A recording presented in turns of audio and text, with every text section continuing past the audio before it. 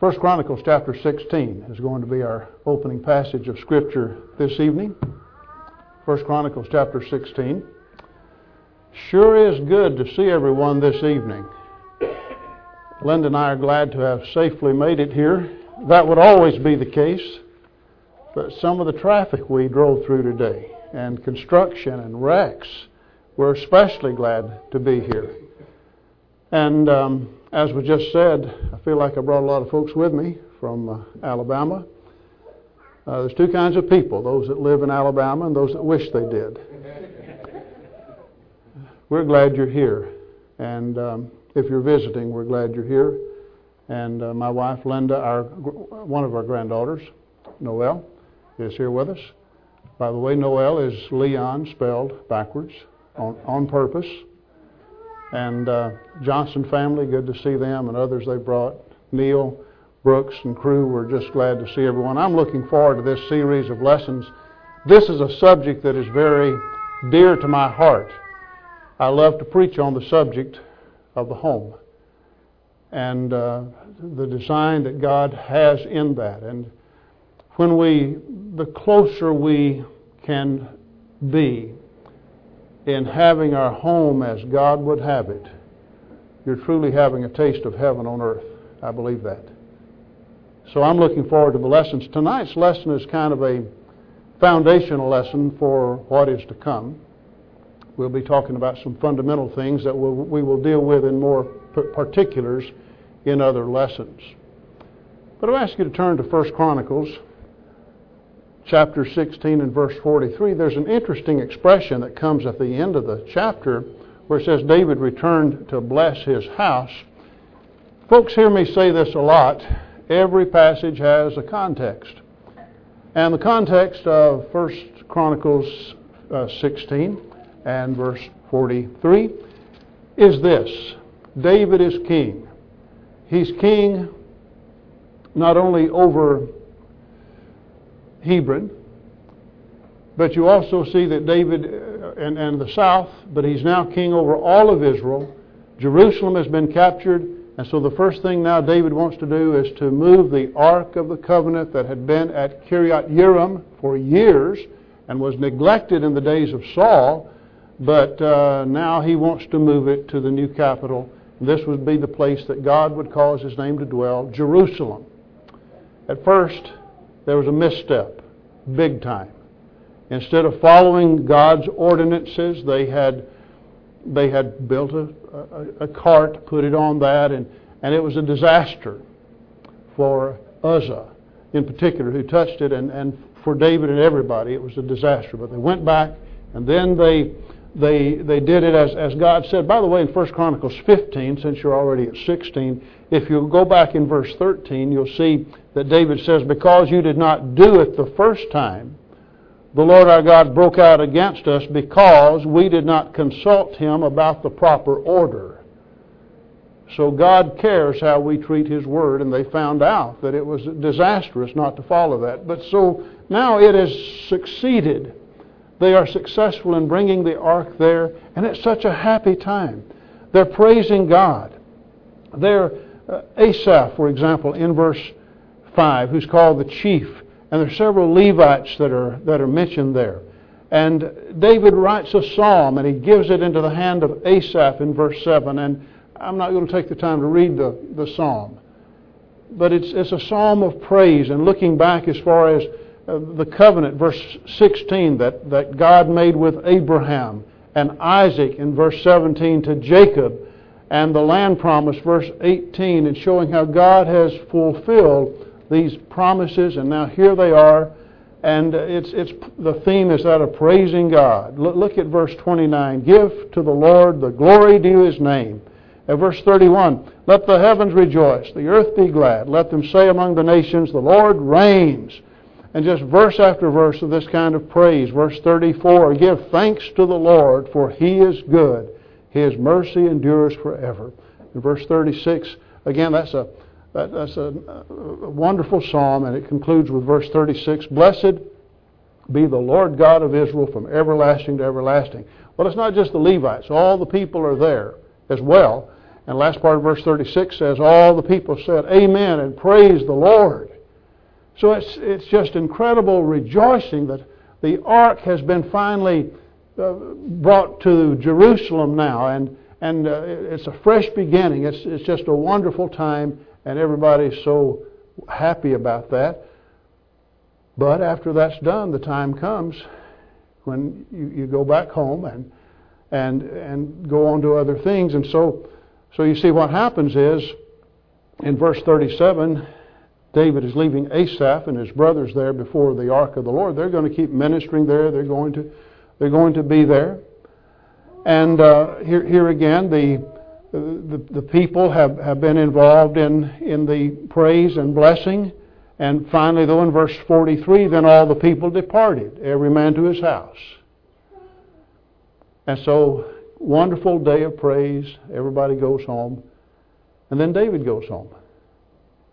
And it could just say David went to his house too. Because in the verse 43 above it says, then all the people departed, every man to his house.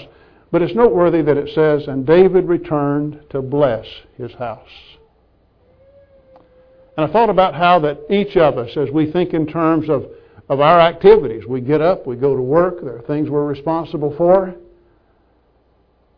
Hopefully at the end of the day we get to come home. I know sometimes people work the night shifts and different shifts, but when the work is done, you come back home. And the concept of coming home to bless your house. What a noble goal. To be a blessing. To be one who blesses your house. Oftentimes when people come home, they've got so many things on their mind and so distracted, they might take their wrath out on people that they're closer to and just bite everybody's head off and do everything except bless their house. So as we begin our study tonight, we want that to be our goal, to be a source of blessing. Every father should have that goal, and every mother. And you young people as well. What you do is very important in setting the atmosphere of your house. Well, let's look at another passage. You know, the Old Testament is not our law, but it's for our learning. You remember what Paul said in Romans 15 and verse 4, whatsoever things were written aforetime were written for our learning, that we through patience and comfort of the Scriptures might have hope. It's not our law, but it's written for our learning. And so I go back to the book of Ruth in the days of the judges. In fact, if you were to go back to Ruth 1 and verse 1, it's going to start out by saying in the days when the judges ruled. So that's the context where this book is found, in the days of the judges. We've backed up before David now. And there is a widow named Naomi, who's not only a widow, but she has lost 2 grown sons. They've died. One of her daughters-in-law's name was Ruth. And this happened while Naomi from Bethlehem was in Moab for a 10-year sojourn with her husband, and all the males died.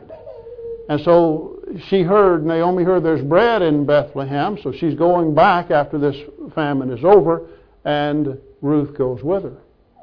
And there's a near kinsman, and his name is Boaz, and he's been very kind to Ruth in terms of letting him glean in her fields and providing for her.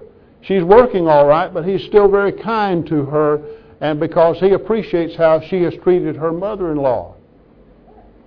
And so when Naomi hears about all this, over in Ruth, the 3rd chapter, she asks the question, she says, my daughter, shall I not seek security for you, that it may be well with you? Now that's a quotation from the American Standard of 1901. And also that's the wording of the, actually, let me back up. That's the wording of the New King James. And I was going to say that the American Standard of 1901 uses the word rest. And in my Bible, in the New King James Version, where it has the little footnote to define a word for the word security, it says literally rest.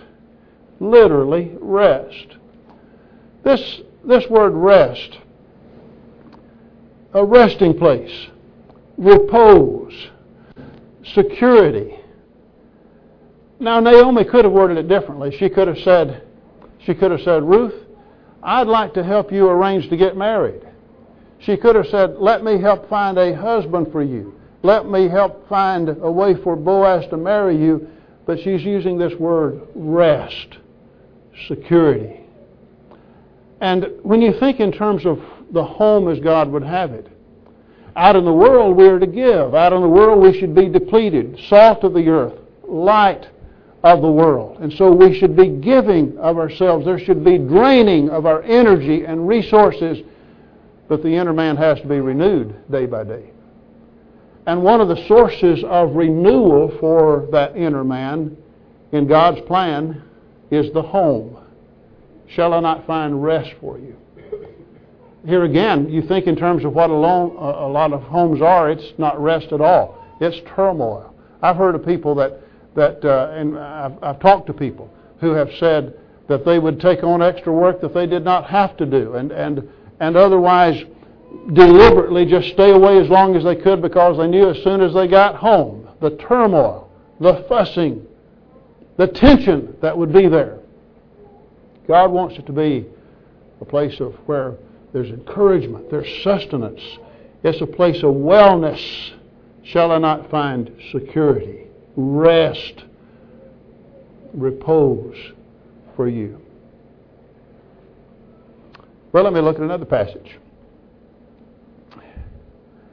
I would say, if I were guessing, if I were asking you to guess what passages will he use for the home tonight, you probably wouldn't have thought of 1 Chronicles 16, and you surely wouldn't have thought of Ezekiel chapter 48. But I see lessons there that apply to the home. Now let me tell you about the book of Ezekiel. Again, contextual study demands that we notice that in chapters 40 through 48, 9 chapters, as you use the inclusive count there, all of this is the apocalyptic genre of writing. In other words, that's the writing that is used, for example, in chapter 7 through 12 of Daniel. It's the kind of writing that appears in the prophet Zechariah. It's the kind of writing that appears in the New Testament book of Revelation. There are 4 books that use this highly symbolic, apocalyptic style of writing. And Ezekiel is one of those in these chapters. And so what that means is that you've got all these chapters where it's measuring and cubits and distance, and on it goes, and you wonder what is he doing with all that? And finally, he saves the best for last. This is what concludes those 9 chapters when he says, the name of the city shall be Yahweh Shammah. The Lord is there. And so then it all makes sense. Because he's been describing a temple, he's been describing a city, and it's not a literal temple. It's the temple that Paul in Ephesians chapter 2 says that you as Christians are being built up a holy temple. It's the temple of God made of living stones, as Peter would say in 1 Peter chapter 2. And so what makes the temple he's looking forward to special, what makes the church of the Lord special, is because Christ is in our midst. If you take Jesus out of the equation, what is the church? It's an empty shell. It's nothing. Well, you think of that on an individual basis. What Paul said in Colossians 1 and verse 27, Christ in you, our hope of glory. So what makes the church a glorious church is Jesus Christ. What makes the individual glorious is when Christ is in you. And what makes our home glorious, if the name of our home is Yahweh Shammah, the Lord is there. And so do you see from these passages some of the things that we're looking at to be that blessing to our house, for a home to be that place of repose and security and sustenance and building up one another, and for a home above all to be a place where what makes it glorious is that Christ is the very center. The name of that place is the Lord is there. It's His home. He is in our midst. But it's a wonderful thing to say, yes, that's what I want. Yeah, that's really what I want. A lot of people say there's nothing that I remember one time talking to a young man. He said, Brother Leon, there is nothing that I want more than to have a Christian home and a Christian wife and have a Christian home. I said, I'm glad to hear you say that. But I said, the way you're going about things now, you're not ever going to have it. I said, for example, I was getting some gas the other evening. We were about to have services, and I said, I saw you and your girlfriend in the car driving in the opposite direction away from the building. I don't know where you went, but you weren't at services. And those kind of decisions you're making from day to day are not going to get you to where you say you want to be. And so that's why I want to talk about as I say tonight, is a building block of what we're going to be looking at in more details. But the role of preparation is so very important to have the kind of home that God desires that we have. I want to ask you the question. See, I'm glad that we have tonight a number of young people. I'm glad you're here for whatever age you are. But there are those that are not married yet. There are a number of folks that are not married yet. And so I'm especially glad for you to give me your attention this evening. I want to raise the question, what are you attracted to? Let me suggest to you some interesting wisdom from the Proverbs. The Proverbs use so many word pictures. That helps us to grasp the thought that the inspired writer has in mind. And one of those that to me is quite illustrative is Proverbs 11 and verse 22. Remember what that says? It speaks of a ring of gold in a swine's snout. So is a beautiful woman who lacks discretion. Now, Linda and I were up in Maine a couple of years ago, and they had asked me to speak on the subject of the home up there at one of the congregations we were working with.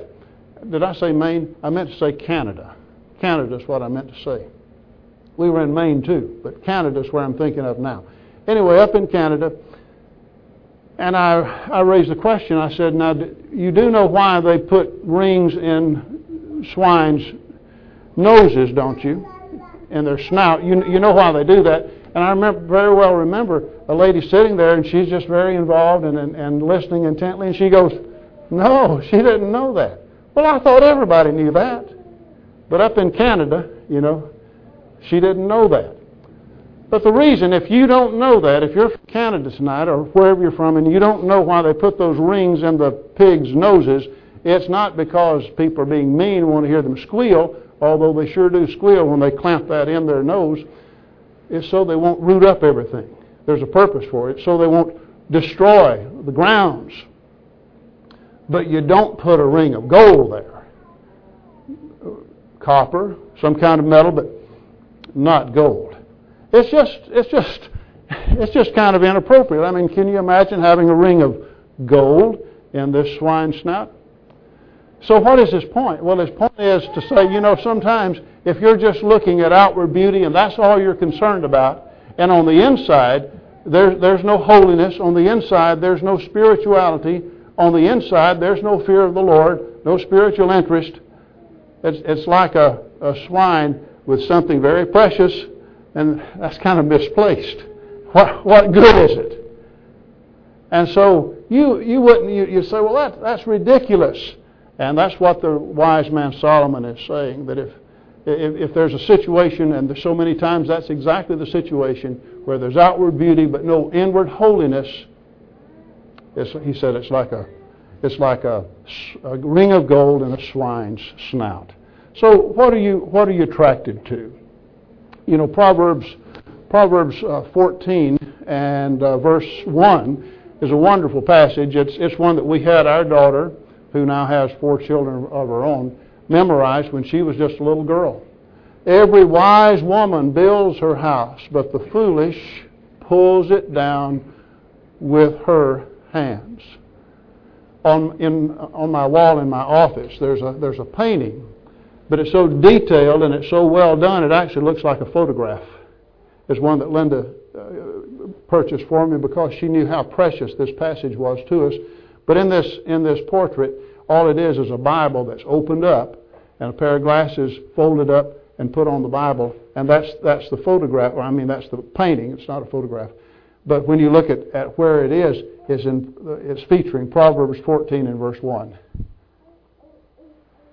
And so what this is saying, it's the individual responsibility that we have. The wise woman builds her house, but the foolish tears it down with their own hands. Have you ever seen somebody that just destroyed their home? And they'd blame their in-laws. Or they'd blame somebody else. They'd blame, everybody's against us. The church didn't do its part. And what it says here, the foolish pulls it down with her hands, with her own hands. And so again, what we, as we have a young people's class at home year-round, except we take a break during the holidays, I've asked the boys, sometimes we'll look at this passage and I'll say, so do you want to marry a woman that's going to tear your house down? No, we don't do that. Well, see, that's what I'm talking about, preparation. What are you attracted to? If you're a young man, are you attracted to someone that would be like the proverbial swine with a ring in the snout? Someone that will just tear your house down financially, spiritually? What are you attracted to? In Proverbs 31 in verse 27, here's a woman that looks well to the ways of her household, and a lot of good traits about this worthy woman, but the thing in verse 30 that's foundational to all of it is that the woman that fears the Lord, she will be praised. You see, it's her fear of the Lord that everything else she does is based upon. So, again, I'm asking the question, what are you attracted? What are you attracted to? Some years ago, Linda and I were visiting. We don't get to do that very often because, of course, of local responsibilities that we have, but we did have the occasion one time to do some visiting, and we sat in on a class, and I took notes, and it was a class of young people, young adults, and it was really kind of enlightening. I really enjoyed the study, and the teacher obviously had good rapport with the folks because they were quite candid in their answers. And he was saying, I want you girls to write down what you want in a date, in a boy you're dating. And then, but after you're done with that, then I want you to write down qualities you look for in a husband. And he asked the same thing of the young men. Now, one reason I'm sharing this with you is I'm just sharing with you what they said. I wrote this down. I didn't make any of this up. These are their answers. This was a faithful congregation of young folks. And they said, the kind of car he drives is important. Drives an old, at the time they said, for example, an old Oldsmobile station wagon, forget it. Somebody with a nice car. And they said, again, these are Christian girls. These were good girls. They said, well, somebody that'll spend money on me. That's, not some tightwad. So here's what I want in a date, the girl said. And again, this is not my wording, buddy. This is not my wording. But some of them said, a hunk, someone who's good looking. Again, not my wording, but they were saying a low Bubba factor. I wouldn't have come up with that. One who is quick-witted, And something else that made the list was somebody that's athletic, especially if he plays football. That gives them an edge. So here we go. Girls, tell me what you're interested in, the kind of person you'd like to go out with on a date. That's their list. Okay? Same girls in that same class. Okay. Now think in terms, fast forward to when you're married. Give me a list. What are you looking for in a husband? Let's see if the list is the same. Okay, here you go. What girls look for in a mate. When I marry when I marry someone, I want my husband to be a good provider. I want my husband to be a good father for the children. I want my husband to be someone with maturity that will accept responsibility. And companionship is important to me. And the girl said, I want to marry someone with understanding, sensitivity, someone who is mannerly. And again, it's not my list, it's theirs. They said, I want someone that will remember special days, someone that is considerate, and they specified someone that is a Christian. Now, actually, when you look at that, that is a pretty good list, isn't it? That's not a bad list. But I want to ask you, is that the same qualities that we were reading about the date? Is the list the same? Are the priorities the same? And if they're not the same, I'm asking, can you see any problem with them not being the same? Are you likely to just especially look for those qualities that are so important in a date, but then you put all that aside, and then when you marry, it's just someone who's a Christian, someone who is mature. But you're not saying you want to date that kind of person. You're not saying it's important to you that you build a relationship with this kind of person. So you're going to marry someone that you date ordinarily. Well, let's see how the boys did. Let's see how the boys fared on that. Okay, boys, give me your list now. What are you boys looking for in a date? Someone said, somebody that looks good. That's important. Good looks. But here's one that I thought was interesting. It wasn't just someone that looks good, but it's someone that makes him look good. In other words, she looks so good that when she's with me, it makes me look good. So that's important to me. Okay, let's see what else. Again, it's not my wording, but some of the guys. And see, this is a compilation of what different ones were saying. It's not one person didn't give all these. It was just these are answers that were given. But anyway, one or more said, a bubbly personality.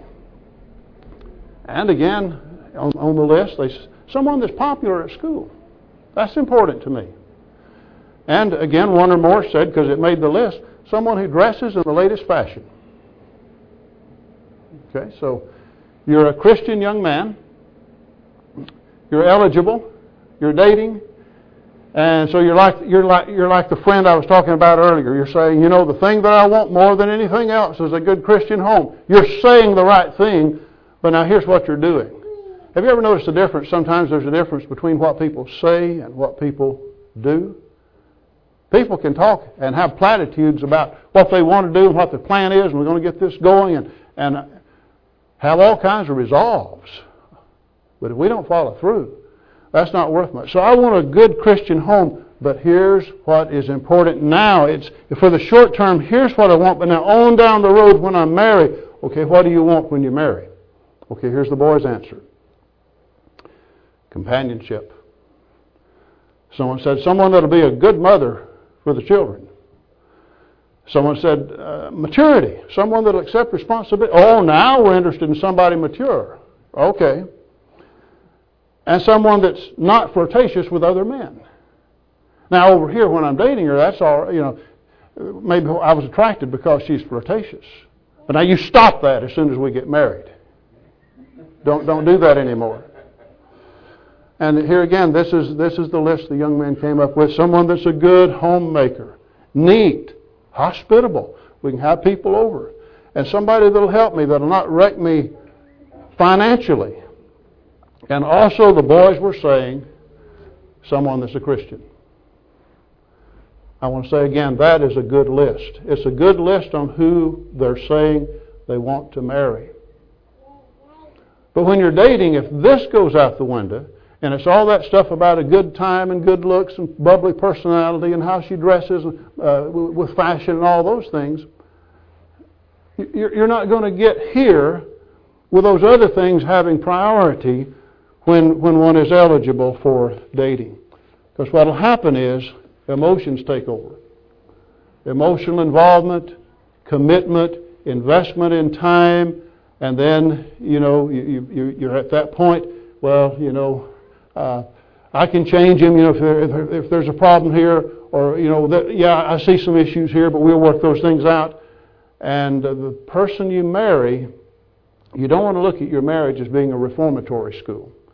The one you're dating and then you marry, that's more than likely what you're going to continue to have. Well, I think that's worthwhile to talk about preparation in terms of what are you looking for. But really, when I think in terms of having the home as God would have it, we could look at passages just like Ephesians 5 or Colossians 3 or 1 Timothy, Titus chapter 2 or 1 Peter 3. Passages like that I've cited that are dealing specifically with homes, with husbands, wives, with parents and children. And we would learn a lot, and in the course of the study, those will be included. But really, when I'm talking about the home as God would have it, it's a package deal. You don't compartmentalize your relationship with the Lord, and that's why I'm starting out at this point by saying that what produces Christians makes good husbands.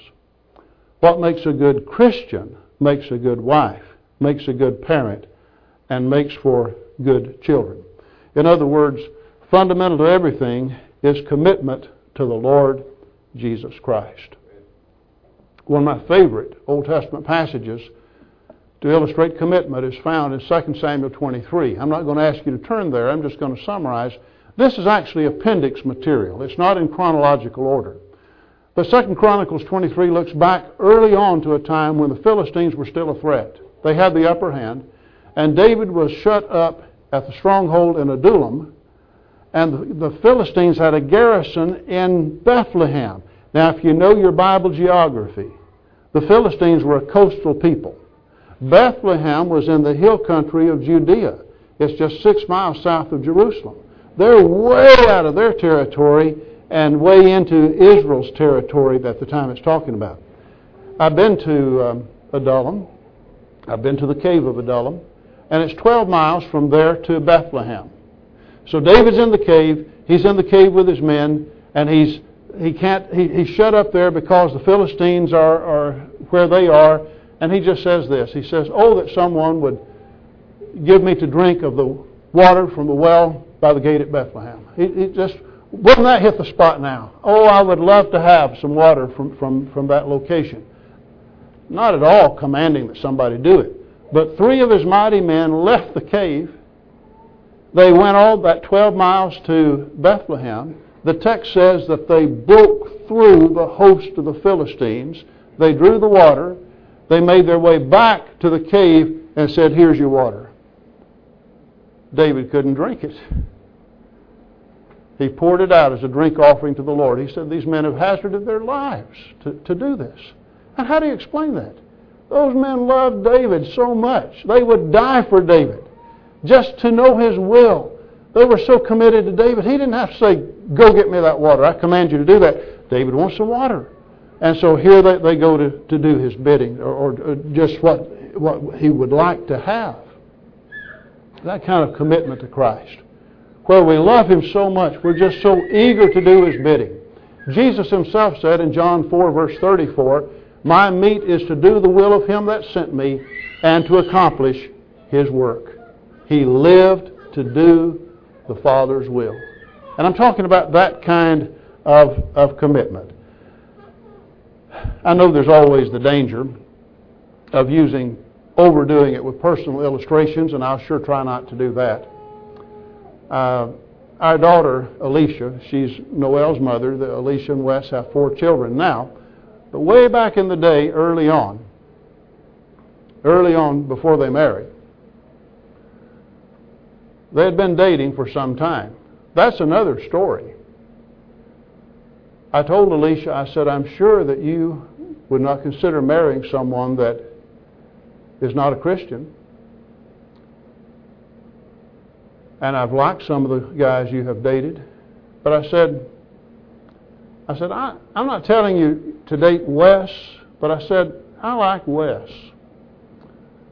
I said, I've seen how respectful he is to his parents.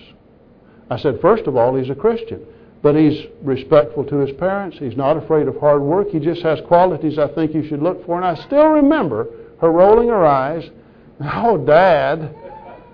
She said, now we're friends. I like him, I like him as a friend, but I could never think of him like that as a boyfriend. I could never do that. I said, well, okay. I said, y'all just be friends. And when it comes time to marry your best friend. So they began to date. They became real good friends. So anyway, one day he came by the house. And he said, before I ask your daughter, I would like to ask you for the honor of asking her hand in marriage. And I said, sit down, son. So I'm not going to rehearse the 30-minute answer that I gave him, but I'll just give you the bullet points.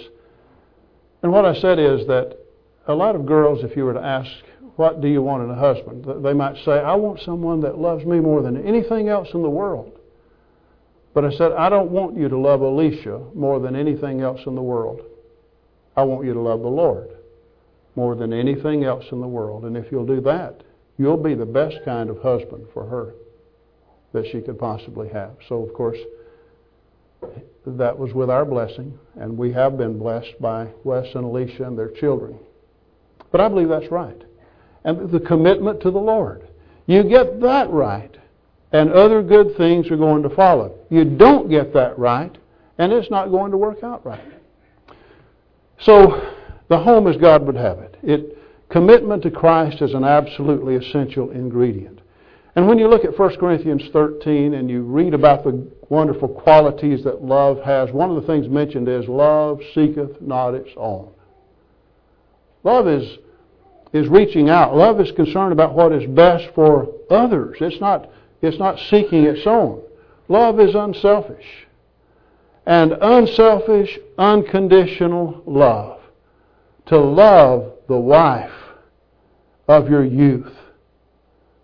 To bring cheer to her, as Deuteronomy 24 and verse 25 says. Colossians 3 and verse 19 says, love your wives and be not bitter against them. Do you know that there's never a warning in the Scripture that is put there for nothing? I don't know if any of you have heard about my good friend Lonnie Oldag. He lives in Hackleburg, Alabama. Not many people know where Hackleburg is, on the west side of the state. When he and Amanda acquired their new house, Linda and I paid them a visit. They live at the end of a long lane after you turn off the road. So our first visit there, we pulled up, and there's a big sign nailed to a big tree, and it said, beware of dog. Now, I'm not really afraid of dogs. But on the other hand, I don't want to be bitten by one. So, and I especially don't like the sneaky kind that don't bark and just come up from nowhere, and here they clinch right into you. So I take signs like that seriously. If someone has one posted, beware of dog. So when he came to the door, before I said, how you doing? I like your place, or anything like that, I said, where's your dog? And he said, we don't have a dog. I said, but your sign, it says beware of dog. He said, that's not our sign. He said, that was the sign of the owner that lived here before we moved here, and I just haven't taken it down yet, but that was his sign. We don't have a dog. Well, okay, that's all right. But I thought about how that in Scripture, you never have that. You never have a beware of this, watch out for this, any kind of warning that's there for nothing, that turns out to be empty. Love your wives and be not bitter against them. Why would you have a passage, be not bitter against them?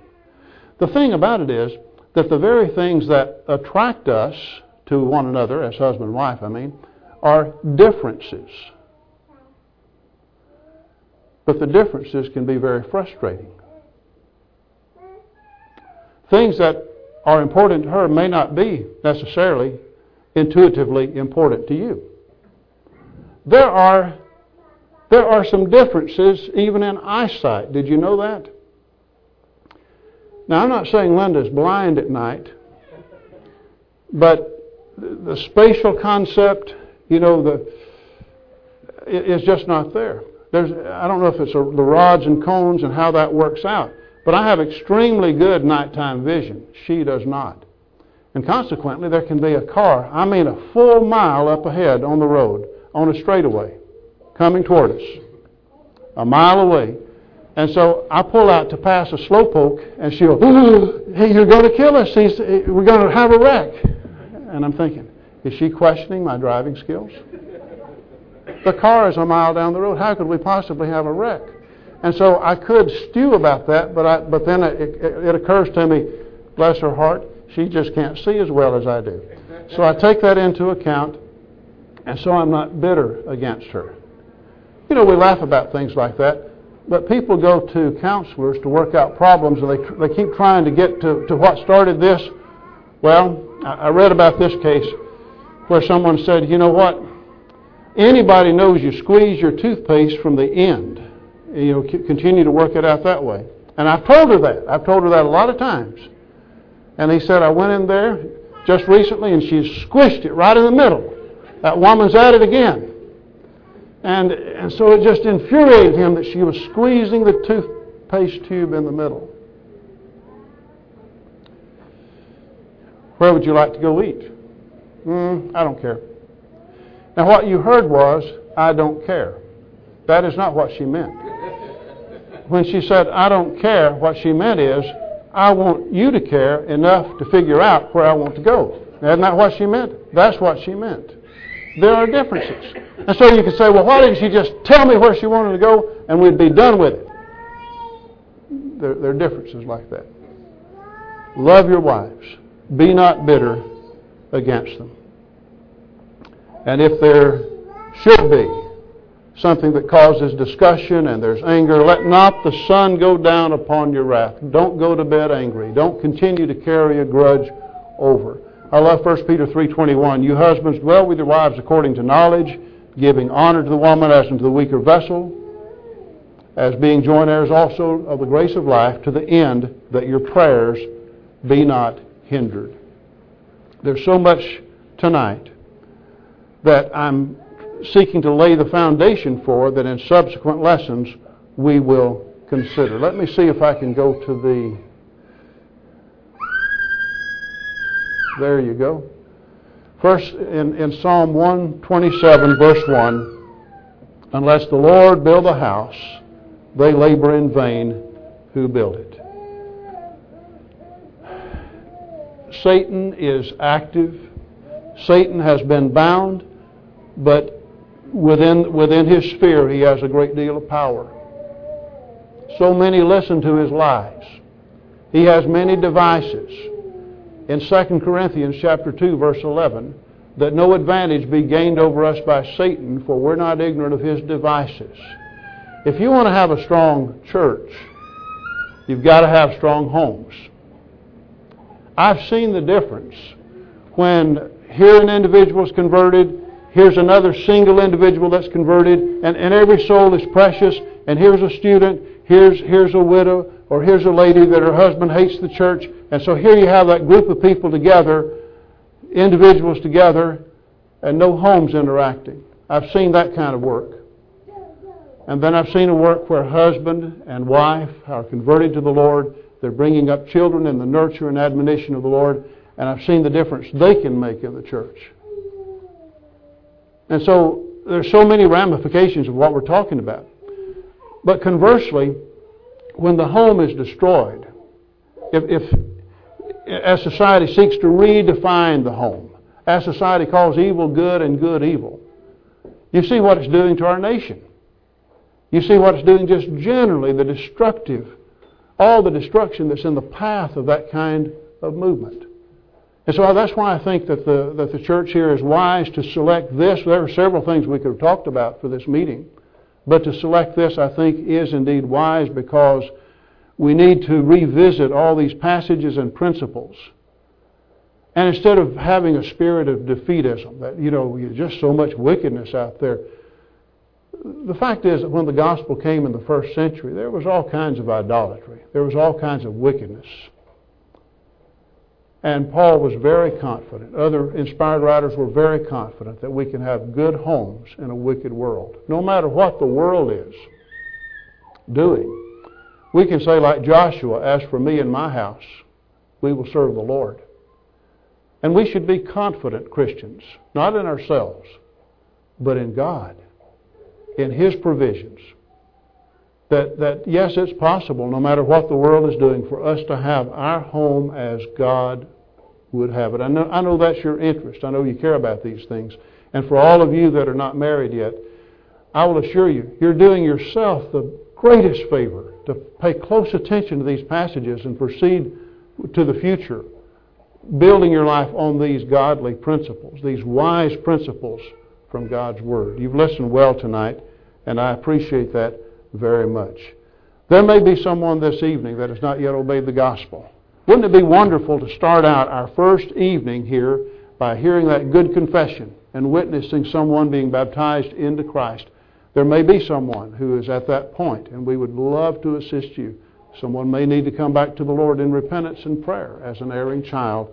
Again, if we can help you at all, make your way to the front, please, as together we stand and sing. Song number 109, Higher Ground. I'm pressing on the upward way.